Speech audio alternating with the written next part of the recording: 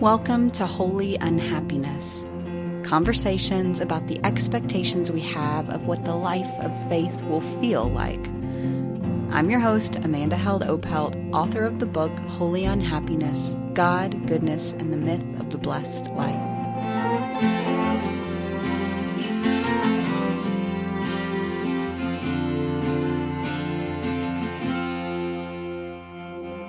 Each week, I'll be speaking with writers, pastors, artists, and friends about the myths we believe about the good life. Together, we'll reimagine what blessing can look like if we are willing to look beyond our culture's definition of happiness and success. Welcome. I'm glad you're here.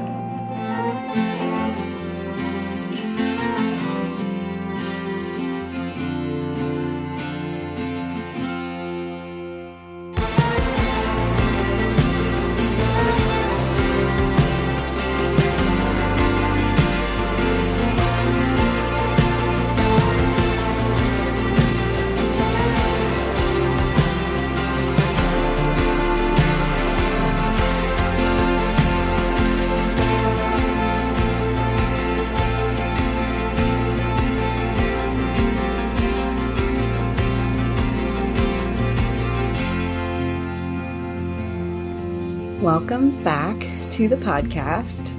So a couple months ago, we wrapped on the podcast series I was doing in conjunction with my book release. And that was such a rewarding experience for me. The interviews were so rich and insightful, and I kind of missed my weekly conversations with folks. And to be honest, I was still kind of processing and learning and growing when it comes to concepts like happiness and joy and hope and contentment and peace. And yeah, just those expectations we have of what faith is going to feel like. And these are all themes that we tend to contemplate this time of year.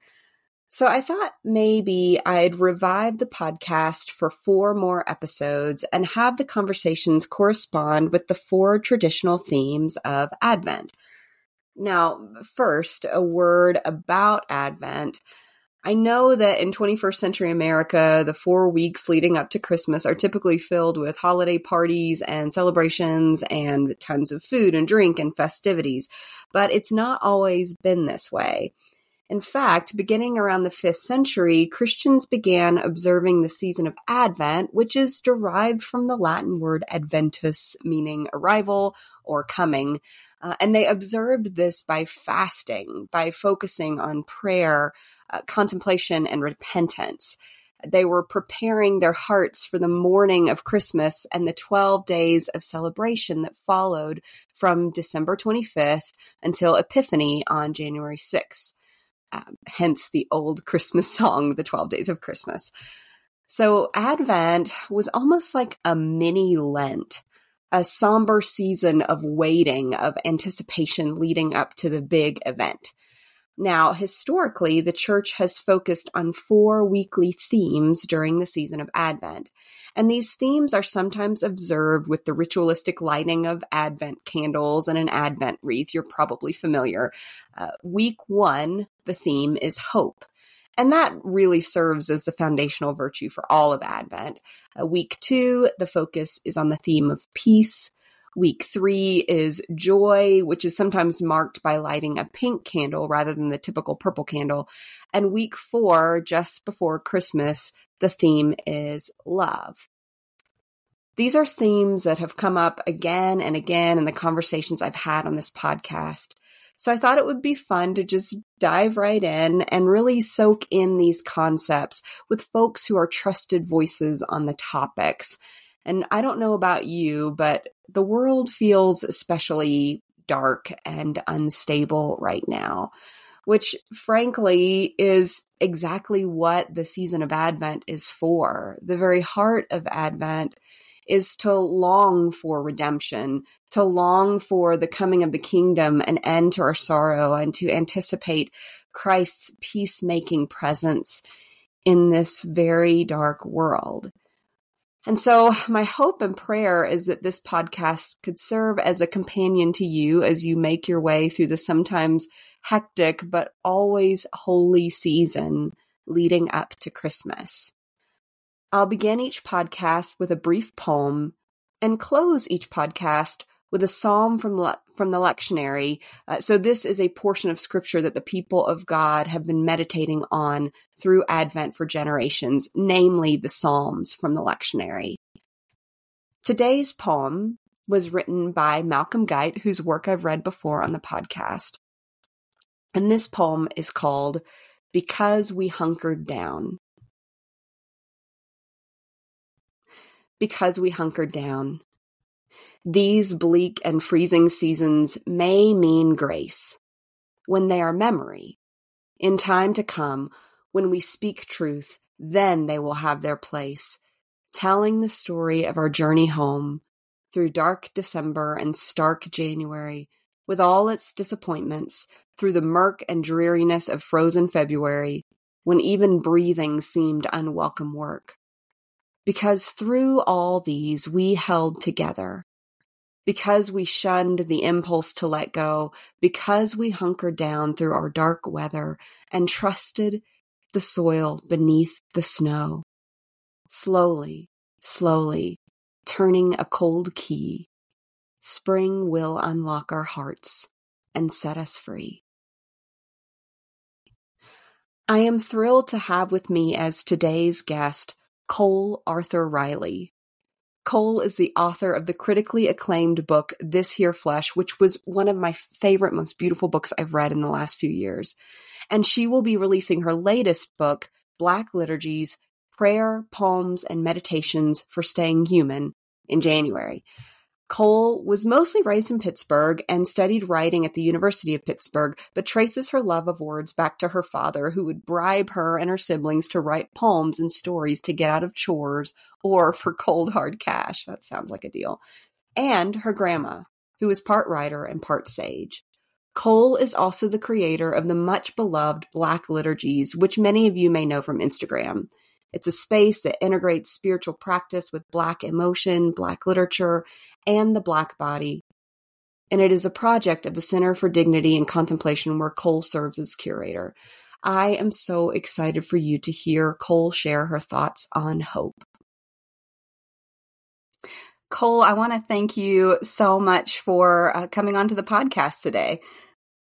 Yeah, thanks for having me. I'm glad that we could be together. Yeah. So I want to start actually with a little confession. Your book, This Here Flesh, Spirituality, Liberation, and the Stories That Make Us, I have actually not finished it. And the reason is because it's one of those books that was just so breathtaking and so beautiful. And I loved it so much that I was just dreading it being over. Mm-hmm. And so I got to I have 2 chapters left, and I was just kind of putting it off finishing it because I just didn't want my journey with this book to be over. And then a friend asked if she could borrow it, and so I gave it to her. So I'm actually just so happy because I still have 2 chapters of this beautiful, beautiful book to read during Advent. So yeah, I think I want to start just by saying thank you for this gorgeous memoir and for the labor that went into speaking so beautifully and so precisely and so imaginatively in it. It really is one of the best books I've read in years. Wow. Thank you. Thank you for reading. Yeah. And you have a new book coming out that we're going to talk about at the end, but I want to start with just a few questions I have for you in light of reading This Here Flesh and also following you on your the Instagram account that you created, Black Liturgies, which is very well known to many people. You write often about this concept of hope, and it's Advent, and so we are going week by week with the themes of Advent, and this week, the first week, is hope. So I think I want to start by asking you a question that I'll ask all my guests, which is just, how would you define hope? What does hope mean to you? Yeah, for me, I think of hope as a practice for imagination, for the beautiful. And I'm less and less convinced it has anything to do with certainty or even consistent belief. I think it's a discipline of imagining and reimagining, even if that dreaming only lasts for a moment, if you can only sustain it for a moment. I think there's meaning in that. Yeah. Mm. Yeah, I like how you talk about it as a discipline. I think it was C.S. Lewis that said hope is a theological virtue. And as I've been studying a little bit more about hope, I've learned that like hope is like notoriously lacking among the ancient Greco-Roman virtues. You know, they had their list of virtues like justice and prudence, but hope was not necessarily one that they talked about as being worth pursuing. It was kind of this seen as this fleeting or fragile concept, or maybe something that belonged to people who were more weak-minded. But I don't know. I think that we struggle as a society to define hope now. Like, do you see maybe a difference between hope and optimism? Like, I think I always thought hope was just optimism and being kind of maybe seeing the world through rose-colored glasses, and that has shifted for me. Has it for you as well?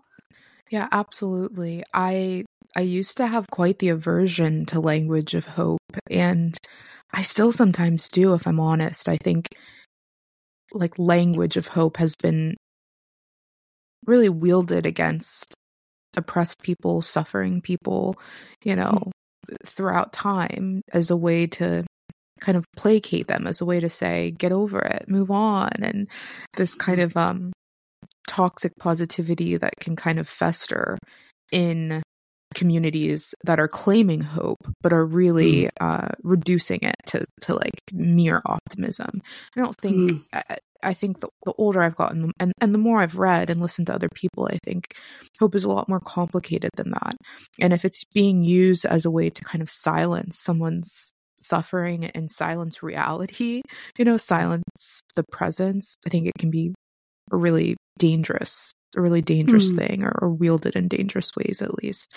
And I'm resisting that. Yeah, I have to resist that often and think, no, hope isn't synonymous with optimism. There's nothing inherently wrong with optimism unless it's kind of enforced on other people as the only kind of way of existing in the world with integrity or with faith. And sometimes Christians tend to assert that. Yeah. So if hope can sometimes be wielded, or at least the optimistic form of hope, the sugar-coated form of hope, if it can be wielded as a weapon, you also write and reflect a lot about how hope can be operationalized as a tool of resistance as well. And recently in your account, Black Liturgies, you wrote, be careful what doors you allow cynicism to lock in you. All dreaming is dangerous to those who benefit from our hopelessness. And you quote Cornelius Eady, who said, cynicism is a form of obedience. And you also quote Cornel West, who said, I am no way optimistic, but I remain a prisoner of hope. And your breath prayer for that post is so beautiful. You say, inhale, cynicism won't save me. Exhale, I protect my dreaming. Inhale, liberation is coming. Exhale, I keep watch. So I'm just curious for you to unpack this a little bit more for us. When you note that cynicism is a form of obedience, what do you mean by that? Yeah, I mean, I used to think, I'll start with my kind of, I don't know, I shouldn't say natural, but my learned way of existing in the world is through cynicism. And I think I kind of adopted this mindset in college. I think it's not uncommon in young people that like cynicism was somehow a form of wisdom, like to know that the world is terrible, and to be prepared for that terror in some ways felt like the wiser way of being. And I think that was a really sinister trick and a really unhelpful reduction. And I've been challenged by, poets like Cornelius Eady and people like James Baldwin and Toni Morrison, who are kind of countering that message, which I think young people can kind of latch on to the message of cynicism so readily, especially when they're kind of experiencing this awakening to like injustice for the first time, and the connectedness of oppression. It can really lead you to places. And I think when Cornelius Eady says cynicism is a form of obedience, he's saying, it's a caution of the fact that if you're always prepared, and if you always assume the terrible, then you actually grow to uphold the status quo. You become a person, you form yourself into a person who is so ready for the terrible that you, in some ways, accept it. To only be ready for humanity's worst kind of presentation of itself is to kind of accept humanity's worst presentation of itself. And I think submit to it. Exactly. And I think, what Cornelius Eady and James Baldwin, Toni Morrison would say is, like, we can't afford that. Cynicism isn't really a luxury that oppressed people can afford. And much like despair, I recently saw this interview with James Baldwin, and the interviewer, her name is escaping me. Mavis, I'm forgetting her last name, but it's a really good interview. And she asked James Baldwin, are you still in despair of the world? And James Baldwin, looks at her and goes, I'm not in despair of the world. I've never been in despair of the world. And he says, I can't afford despair. He says, I can't look at my nieces and my nephews, and I can't tell the children that there's no hope. And it really stuck with me. He says, he said, I've never been in despair of the world. I've been enraged. I've been enraged by the world, but never despair. I can't afford despair. And I think that's such a beautiful kind of correction of that assumption of that, to be aware of the terrors of the world, you were, given over to despair. Baldwin resisted that. Toni Morrison, of course, her famous line of, like, there's no time for despair. And I really resonate with those words. Yeah. I actually I love how you write in your book that the opposite of love isn't rage, it's apathy. Actually, there's a quote in there I just sent to a friend yesterday who was struggling with anger because she had been wronged. But you talk about how anger is still engagement. Like, when you're angry, you're still in it. You're still invested. It is apathy and cynicism that disengages you from the world, from others, from your connectedness. And I think that's a really beautiful way to think about rage and holy indignation in a lot of ways. And I just love, I do think we tend to think of joy and merriment as a childish disposition, but maybe it is the most wizened way to live. Wow. Yeah. You write in This Your Flesh, on that note, practicing wonder is a powerful tool against despair. It works nearly the same muscles as hope, in that you find yourself believing in goodness and beauty, even when the evidence gives you every reason to believe that goodness and beauty are void. And a few pages earlier, you write, I think awe is an exercise. And this speaks to the discipline that you talked about just a few minutes ago. I think awe is an exercise, both a doing and a being. It is a spiritual muscle of our humanity that we can only keep from atrophying if we exercise it habitually. So, Cole, how do you exercise your hope? I think more and more, like, any practice of hope I have is really a practice in memory. And for me, I think the two are really enmeshed, that, like, almost in paradox. I think looking back can actually expand our imaginations for what could be. And so I spend a lot of time remembering, reading. Toni Morrison talks about practicing imagination for the interior lives of Black ancestors, which I think is a really beautiful practice. And to remember that, my ancestors made a way, that they found paths to survival, that they found ways to laugh and create and construct. It can't help but do something to my own imagination, only in remembering the artifact of the laughing barrel, where if listeners aren't familiar, where enslaved Black folks would laugh into barrels because their joy was forbidden. But, they found this way, this subversive kind of hidden tactic to kind of still maintain their joy and their laughing. But it's only remembering, the artifact of the laughing barrel that I can preserve any imagination for laughter at a wake, for dancing in a war. And looking back, I think retrains our vision, or at least it retrains my vision. So a lot of time traveling. Yeah.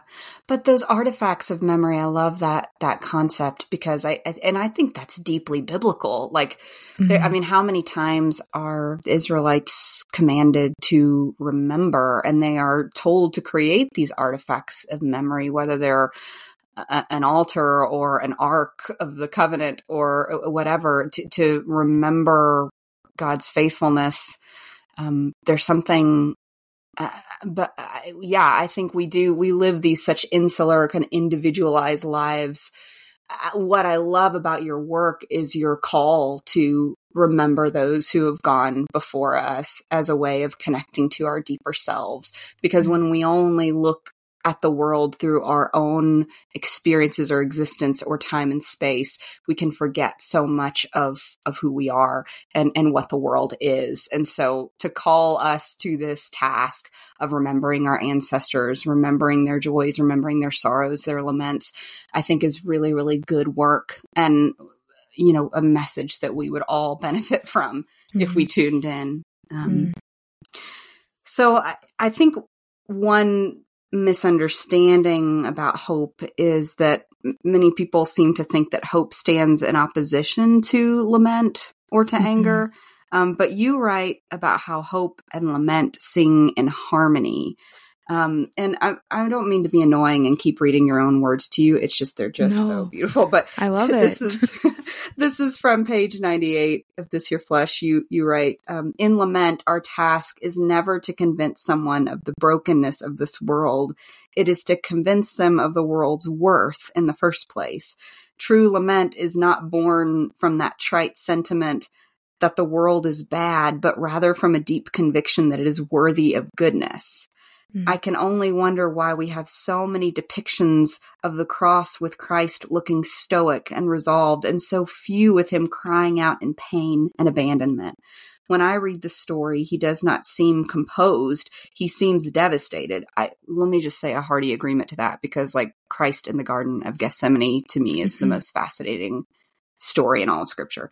And you go on, when we reconstruct a Christ whose very face remains unmoved, how are we to trust that he feels or longs for anything at all? A passionless Savior cannot be trusted to save.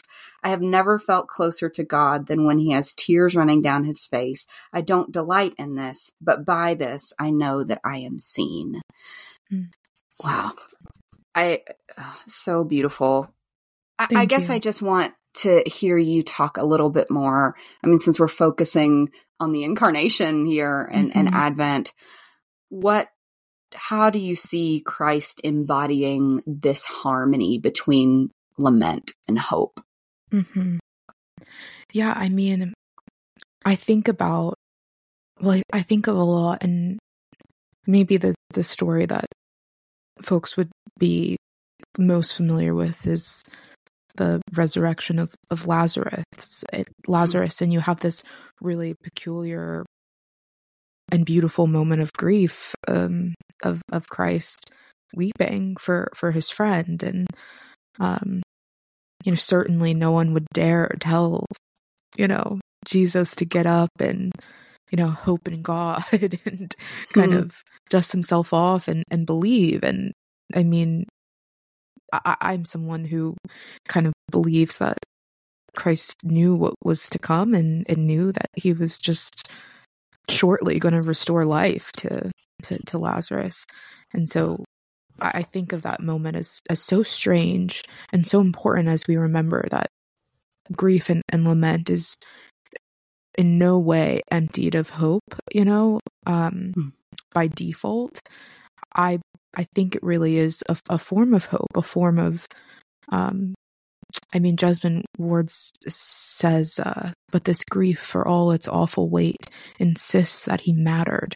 And I think about that, the way that lament and grief insists on the dignity of every person and piece of creation. And I like to think that Christ knew that acutely, that, Lazarus's very dignity didn't depend on his, merited, I should say. Lazarus's very dignity merited a kind of call of lament.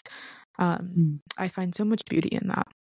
Now, this is less, this doesn't have to do with Christ, but there's another story in Scripture that comes to mind, that I find myself thinking about during Advent, because I do think it's a story of the in-between and a really painful and liminal space of a lot of expectation. And it's in Ezra when the people who are, in coming out of exile are given permission to rebuild the temple.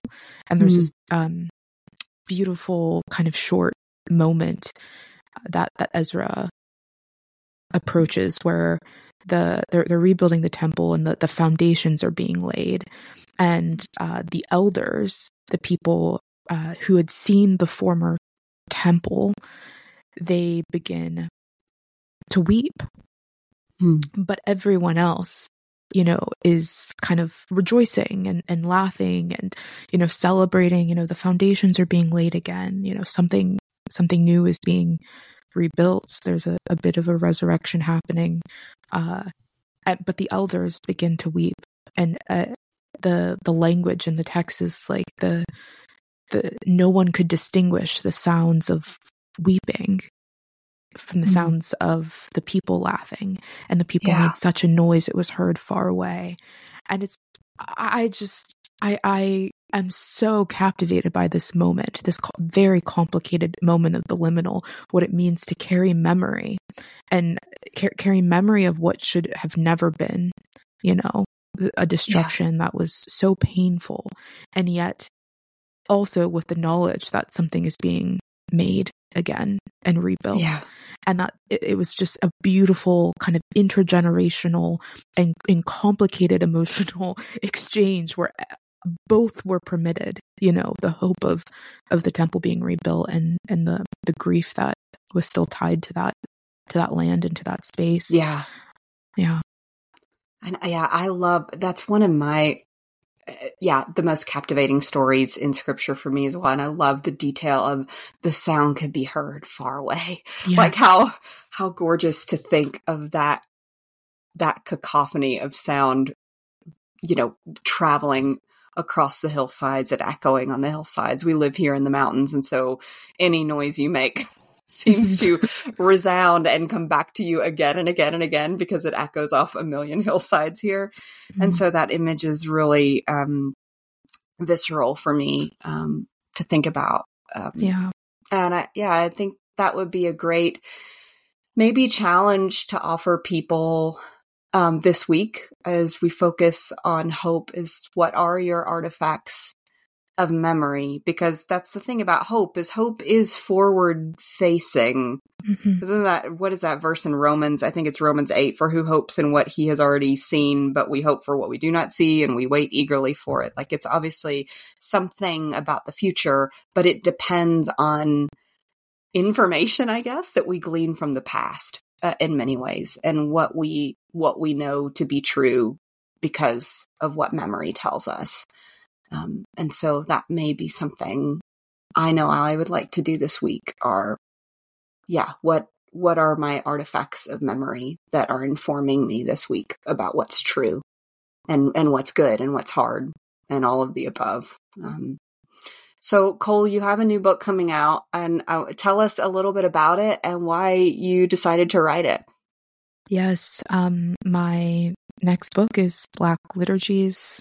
It's a collection of prayers and poetry and letters and contemplative questions on what it means to kind of retain your humanity, or at least attempt to kind of retain your full humanity.